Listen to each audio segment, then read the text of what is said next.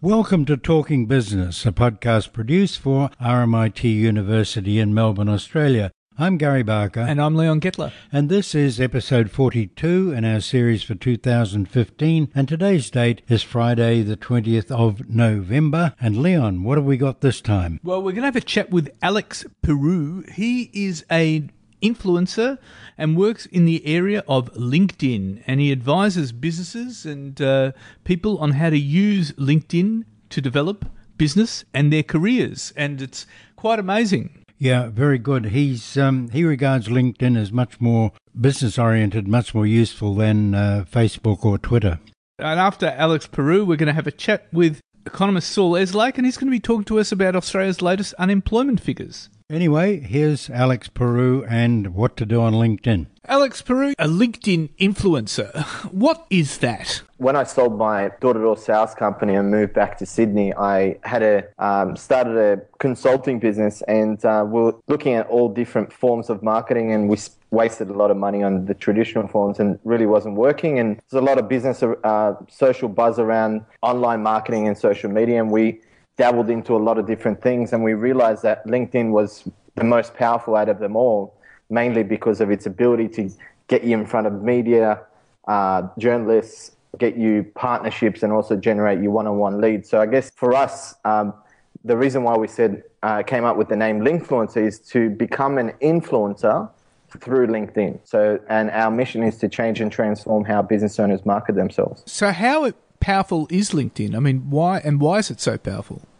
Well, if you look at business and simplify it, I believe that we're all in the business of marketing. And when it comes to marketing, the main goal or the outcome there is to get your message right, first of all, but then get that message in front of key decision makers. Now, there's 360 million users on LinkedIn, and 49% of those users are key decision makers. So we've managed to get tons of free media exposure, so are now write for Entrepreneur Magazine, Huffington Post, these HubSpot. These are all opportunities that came through LinkedIn. We've generated a ton of partnerships through LinkedIn, but also connecting with your target market one-on-one and establishing a meaningful relationship. That has been phenomenal for many of the businesses we've had in the past couple of years. So what steps would you take a business through to connect with good partners on LinkedIn?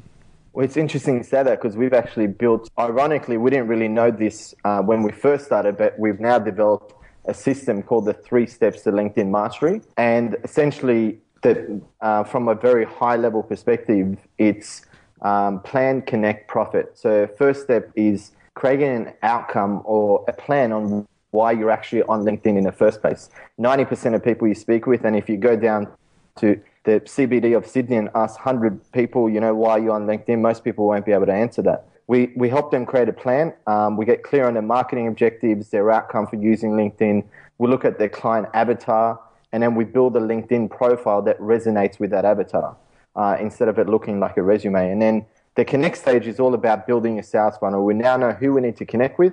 Let's go and use the advanced search feature to find that target market, connect with them. And then profit stage is all about building a relationship with that network that you've connected with so that you build meaningful relationships that you can then promote to and gain business from.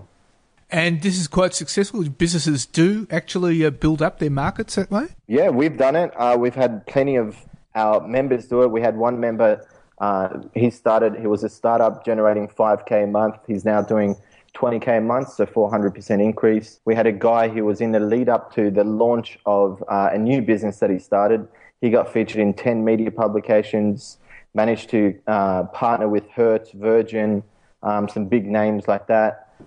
We personally use it to get featured in over 50 media publications over the last 2 years, and we've never sent out a press release. We connected with a guy, Krill Price, who's actually a LinkedIn influencer. He's been approved by LinkedIn, and he managed to sell 17 coaches. His licensing package generated over 100K, and in 6 months, about 30 Aussies were in South Africa, all as a result of marketing through LinkedIn. I would imagine a lot of people aren't even aware of the power of LinkedIn. Yeah, it's a shame. I think I fell in love with what LinkedIn have done, and I think they are changing the world dramatically in terms of how we connect. And, they say that 6 degrees of separation. I think what LinkedIn have done is reduced it to 3. The challenge now is how do you get the masses to understand the right way to network and market on a platform? And I think that's probably been the biggest challenge. But in terms of building a platform, I personally think it's the most powerful networking and marketing platform of the 21st century. And that might be a bit biased, but... Well, what makes it more powerful than, say, having a Twitter account or a Facebook account for a business? Well, I think it's... I wouldn't really compare them. I think it's a matter of having access to all accounts that are relevant to your target market.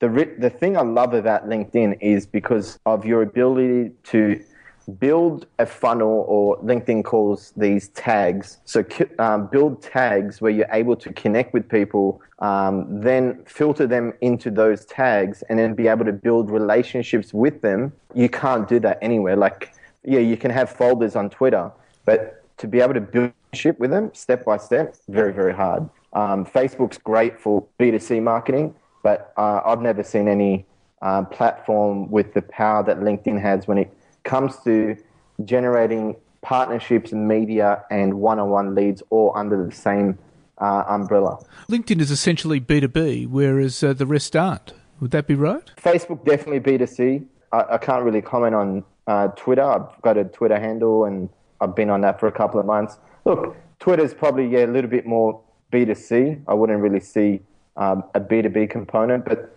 you're right. And so how many connections does a business need to become profitable? Yeah, it's a good question. I don't think it's the number of connections. I think it's the quality of those connections. There's a massive debate, and it's been going for years now, whether you should have a quality contact or quantity. And we've come up with a 3-step criteria that our members go through before they even connect with anyone to make sure that they're a serious LinkedIn user. Because you've got a lot of people on LinkedIn who just don't even use it. So what's the point of sending them an invitation if they're actually not even getting it or they're not logging in? So coming back to your point, I think it's the quality of the contacts you have, and the more you have in your network, obviously, the more relationships you can build, but it does come back down to the quality. And how do you assess the quality then as a business? Yeah, so based on those 3, I can share those 3 things with you if you like. Go on, please. Yeah, when you see someone you use the advanced search feature, you find someone who's in that target market, and you're about to send them a connection invitation. We recommend, and we've trialed at least 15 to 20 different ways to identify whether someone's a valuable contact. And the first thing is they have to have a picture. Like, if you don't have a picture, sorry, but you're just not a serious LinkedIn user. And I want to know who I'm actually connecting with. How do I know that person says they're from Sydney, but they might be from Nigeria or wherever it might be? You definitely have to have a picture. Then you have to have over 150 connections, because that, again, through our testing, we realized that once someone hits over 150 connections, they're usually a little bit more active than the rest. And then the third one, which is really the clincher, is whether they've completed more than 50% of their LinkedIn profile, because that takes effort. And once someone puts effort into anything, whether it be their LinkedIn profile, a meeting with someone, they're more likely to use that service or that platform. Do they need anything like recommendations or anything like that? Definitely helps. Recommendations is the fastest way to build social cred and build your personal brand. Because it's one thing me saying all the achievements I've had, and that's important. But when you have 50, 100, 150 people backing up what you're saying and actually voicing that opinion as well, that's huge credibility. So yeah, it does help. But then again, to get started, most people who get started don't have them. So they're the things that we recommend people attain as the weeks go on and they're updating their profile. So really, in the end, what you should be looking for is quality as opposed to quantity. Well, I think both. And here's my challenge with a lot of companies out there that go out there, they're training on LinkedIn, they're providing LinkedIn education, and they make it sound very easy. So all you have to do is optimize your LinkedIn profile and people will naturally find you. Now, 90% of people that actually look for you are not even your target market.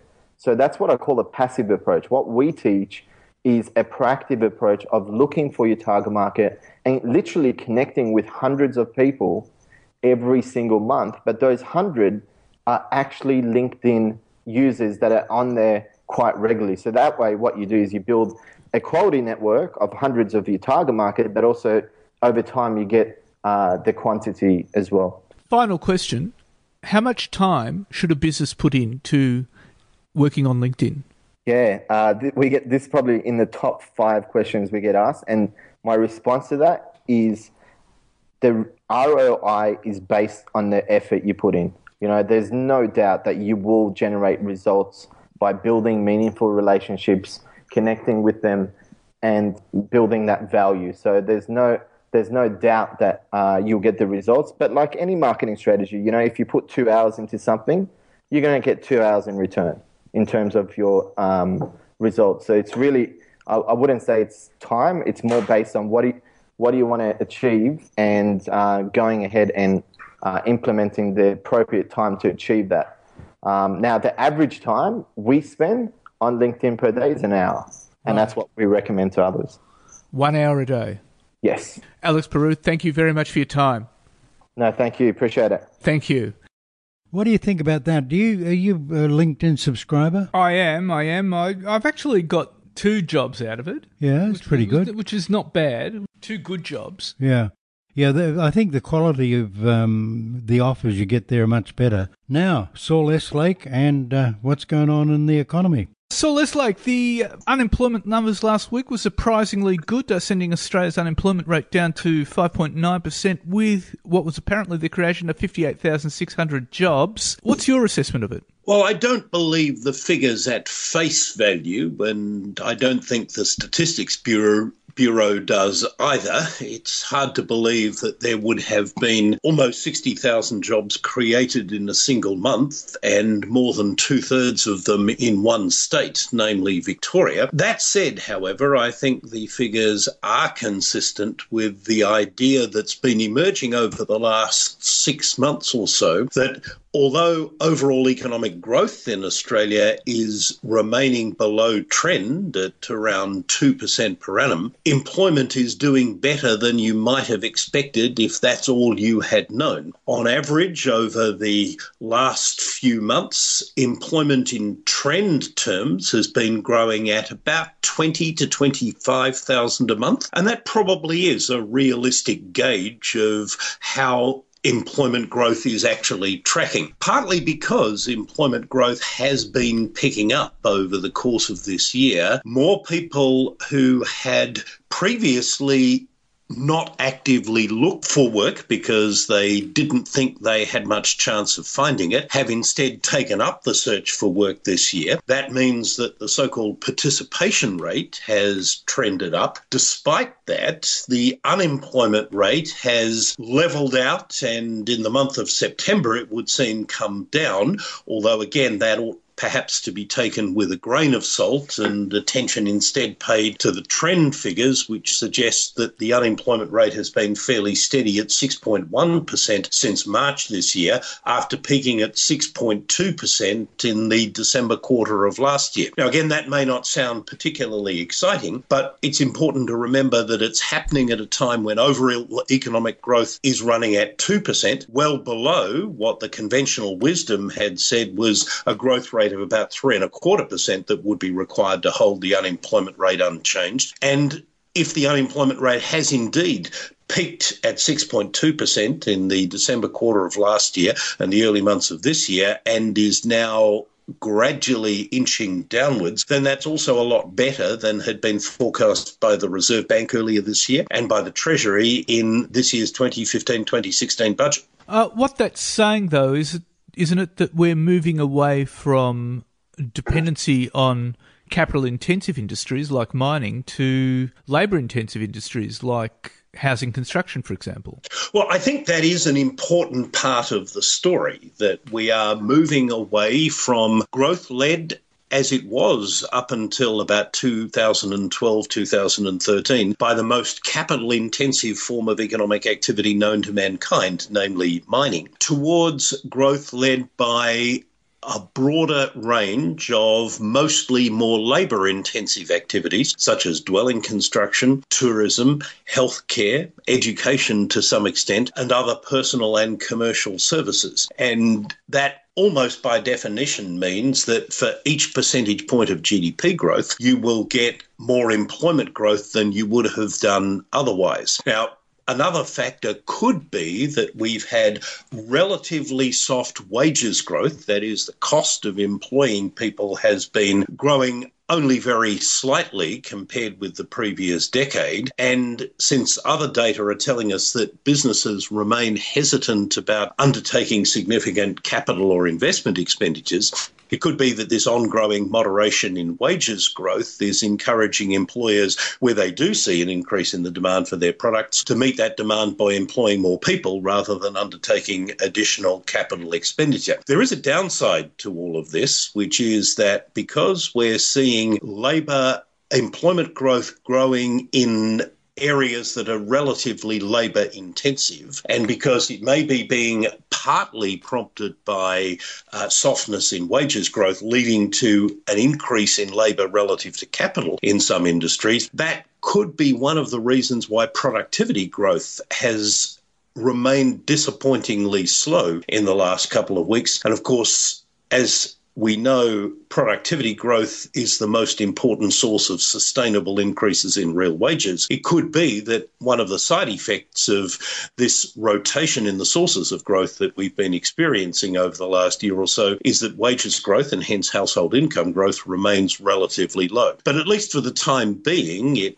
means that the transition away from growth led by the resources boom is being accompanied by a lower unemployment rate than many had feared a year or so ago. That said, it does mean, though, that we can expect wages growth to remain pretty low while we make the transition.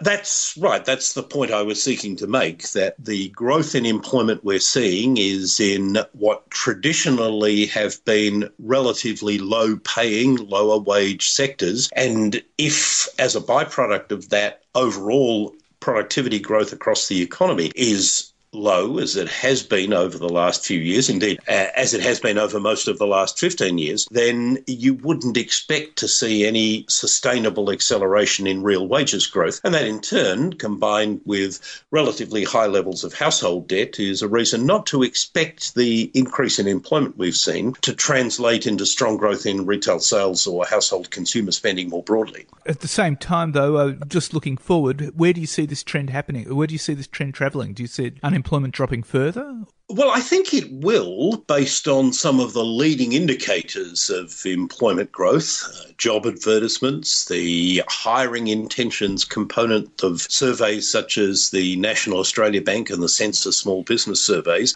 the job vacancies series compiled by the Stats Bureau at quarterly intervals, have all for a couple of years been pointing to a gradual increase in the demand for labour, which does suggest, based on previous relationships, that we can expect employment growth to continue at a pace sufficient to prevent any further increases in unemployment in a trend sense, and probably to see the rate of unemployment continue inching gradually down. Now, that does mean we'll be above the historically regarded full employment rate of unemployment for some time. And of course, other figures tell us that while the unemployment rate itself may have levelled out at a lower rate than had been forecast, there's still quite a bit of hidden unemployment in the Australian economy. That is, people who would like to work but are still not actively looking for it and thus not officially counted as unemployed, and people who are working but who are working fewer hours than they would like to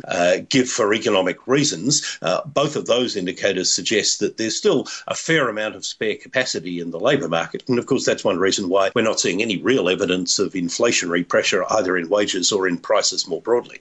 Where does it leave interest rates? Surely this would mean that the Reserve Bank will not cut interest rates for some time and will probably sit on its hands. I think that's right. I've been of the view for some time that there was no real need for the Reserve Bank to cut interest rates or for the financial markets to price in an expectation that they might cut interest rates. And although in its most recent statement on monetary policy, the Reserve Bank did say that the lower than expected outcome for inflation in the September quarter left room for them to ease monetary policy further should that be warranted, and that's an understandable interpretation of the inflation numbers, my view would be, and I think the Reserve Bank is itself now saying, that they don't think any further easing of monetary policy will be warranted in order to support growth in domestic demand. Instead, it's more likely that such additional support that might be required for domestic demand will come from a further easing of the exchange rate. Now, the exchange rate has found some stability at just above 70 cents over the last couple of months, but I think that's because the US Federal Reserve didn't go ahead with what had been expected to be the first increase in US interest rates at its meeting in September. But that is, I think, now looking more likely, as we discussed a few weeks ago, that the Federal Reserve will increase US interest rates for the first time in 9 years at its last meeting for this year in December. And that, combined with what I expect will be further weakness in the prices of some of Australia's key commodity exports, I think means that the currency will fall further into the high 60s. And that, rather than any further reductions in interest rates, will be what I think the Reserve Bank is looking for to provide what further support to economic growth in Australia it wants to see. Saul Leslake, thank you very much for your time. Thanks for having me again, Leon. Thank you. So how do you read that, Leon? Well, yes, he says that unemployment is trending down, but that's also because wages growth is so low, as he points out. But as he says, we can probably expect the Reserve Bank to sit on its hands for a while. Yeah, it looks a bit like it. I mean, and Janet Yellen is maybe going to raise it, maybe not. Well, they're talking about it. They're talking about it, yeah. So now, the news, Leon. Well, Gary, first of all, the Japanese economy has contracted with sluggish business investment, sending it into its second recession since Prime Minister Shinzo Abe took office in December 2012. Japan's GDP fell 0.8% for the 3 months to September 30th, coming on top of a 0.7% decline in the second quarter. Business investment shrank 5% in the quarter. That's a second straight quarterly decline. Growth was also hampered by the drop in inventory in stores, which cut 2.1 percentage points off growth. Now, Japanese companies are holding back on production because of concerns about slower growth in China and the global economy. Now, in September, Mr. Abe announced plans to boost Japan's GDP, adjusted for inflation, by 20% by 2020, increasing growth by 3% every year, but he didn't offer any details, and economists have dismissed this as unrealistic. And I reckon these latest figures will put pressure on the Abe government to bring in more stimulus.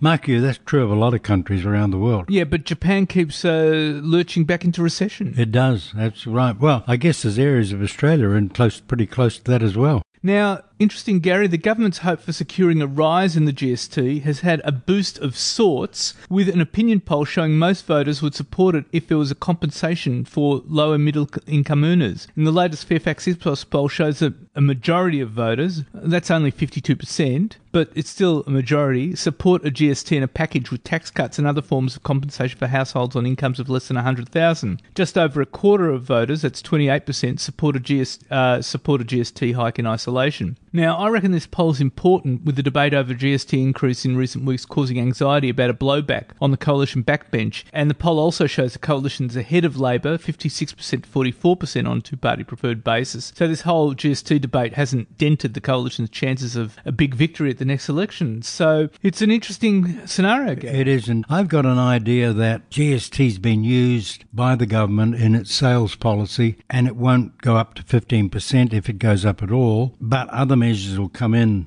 Well, we'll take a look. We'll see what happens. Yeah. Now, meanwhile, Australia's looking to create a free trade agreement with the European Union after the conclusion of talks with the G20 in Turkey. And Malcolm Turnbull told European Council President Donald Tusk and European Commission President Jean-Claude Juncker on Sunday that having an FTA with Europe was an important step for Australia. And in his talk with the EU leadership on Sunday, Mr Turnbull sought a timeline for negotiating the proposed FTA with Europe, but he was told doing the groundwork with EU member states would take time. So don't hold your breath. No, if you do, it might be 12 years. Might be. That was as long as the TPP was. That's right. Now, the Trade Minister, Andrew Robb, has urged his Asia-Pacific counterparts to do more to create a regional trade zone that would encompass 60% of world trade. And speaking of the Asia-Pacific Economic Cooperation Summit in Manila on Monday, Andrew Robb pressed fellow Pacific trade ministers to make that dream happen within a decade. And he said a regional trade zone, which could bring in 23 nations, including China and South Korea, would surpass even the mammoth Trans-Pacific Partnership Agreement, which encompassed 40% of the world's economy. So that'll be interesting to see. If they can get it through, yeah. I mean, the TPP's as clumsy as all hell. That's right, and it still has to get through Congress, and we're not sure about that. No, that's right. Now, after about 2 years of bilateral tensions, Australia and Indonesia have agreed to restart talks to create a bilateral trade agreement. Now, Trade Minister Andrew Robb said the breakthrough came with a meeting between Prime Minister Malcolm Turnbull and his Indonesian counterpart Joko Widodo, and Turnbull had made a flying visit to Jakarta to rebuild relations. Now, Robb plans to have an Indonesian agreement based on similar lines to the one Australia has with China, South Korea and Japan in 1 year, and he signals that Australia will take a similar approach to the Indonesia trade talks to the model it used for China. That is, they'll put all the difficult issues aside and focus on the common goals. Now, I reckon there's a lot going for this because Indonesia has a population of 250 million people. It's got a growing middle class. It's not even in Australia's top 10 trading partners. It's worth about 12 billion. And there was a new report during the week prepared by ANZ and PwC for the Australia-Indonesia Centre, and it urges Australia and Indonesia to work together in areas like fashion, food processing, logistics and animal products, and recommends they seize the $1 trillion trade opportunities in Southeast Asia by combining forces to sell into third markets as partners rather than competitors.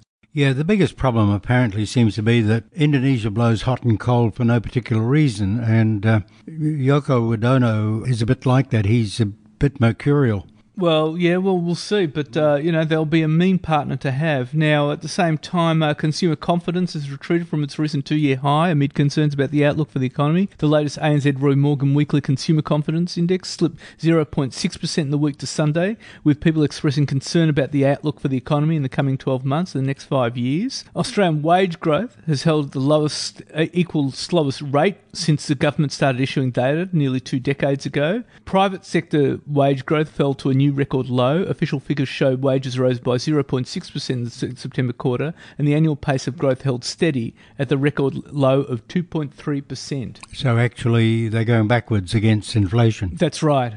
Not good at all. The Australian economy is set for marked improvement next year thanks to a lift in household spending and net exports, according to the Westpac Melbourne Institute Leading Index, which rose in October to leave the growth rate only slightly below the trend. The index, which indicates the likely pace of economic activity 3 to 9 months in the future, lifted to negative 0.08% in October. That's up from negative 0.3% in September. So that's a promising sign. Now, signs that the Reserve Bank of Australia is cautiously optimistic about the outlook for the economy, but it's left the door open to cut interest rates further if growth slows. Now, in the minutes of its November the 3rd policy meeting, when policymakers left interest rates unchanged at the record low of 2%, the Reserve Bank of Australia said the inflation outlook might afford some scope for further easing of monetary policy, should that be appropriate to lend of support to demand. Now, that's published in the minutes. It also made clear that the RBA sees recent evidence of ongoing improvement in the economy.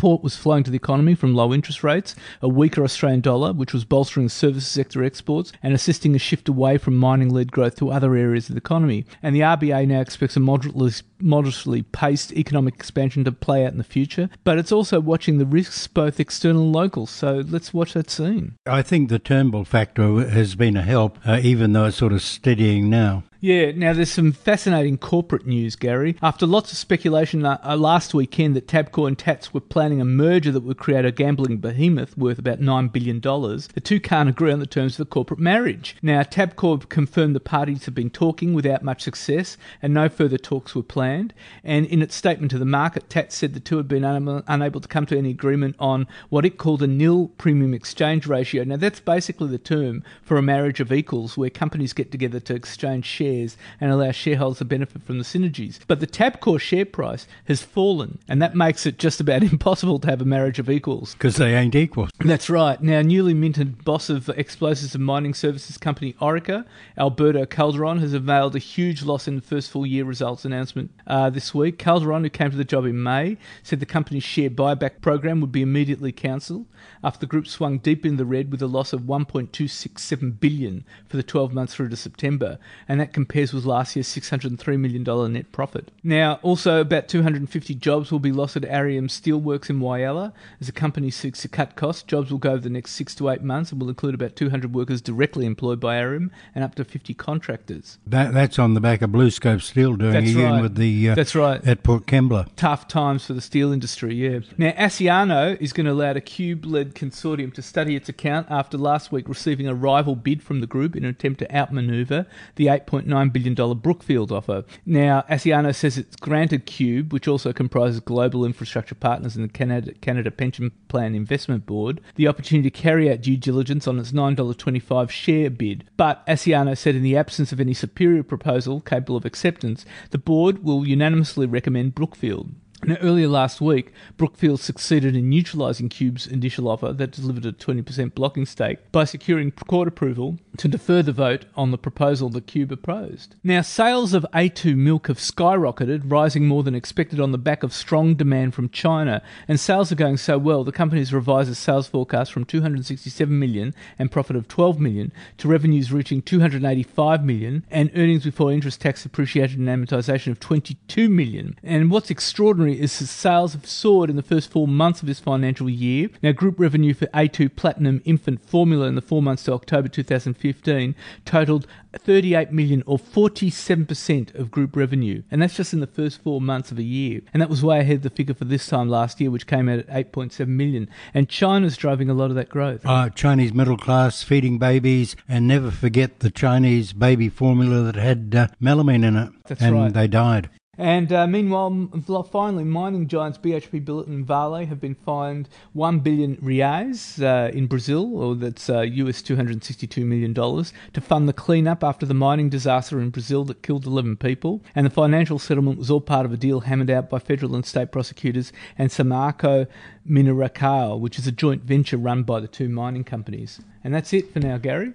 Good, Leon. And next week? Next week, we've got a fantastic interview with a farming specialist, Warren Davies. Fascinating to talk to him, and in the meantime, you can keep in touch with us on Twitter at TalkingBiz, BIZZ, or on Facebook. In the meantime, stay safe, and we'll talk to you next week.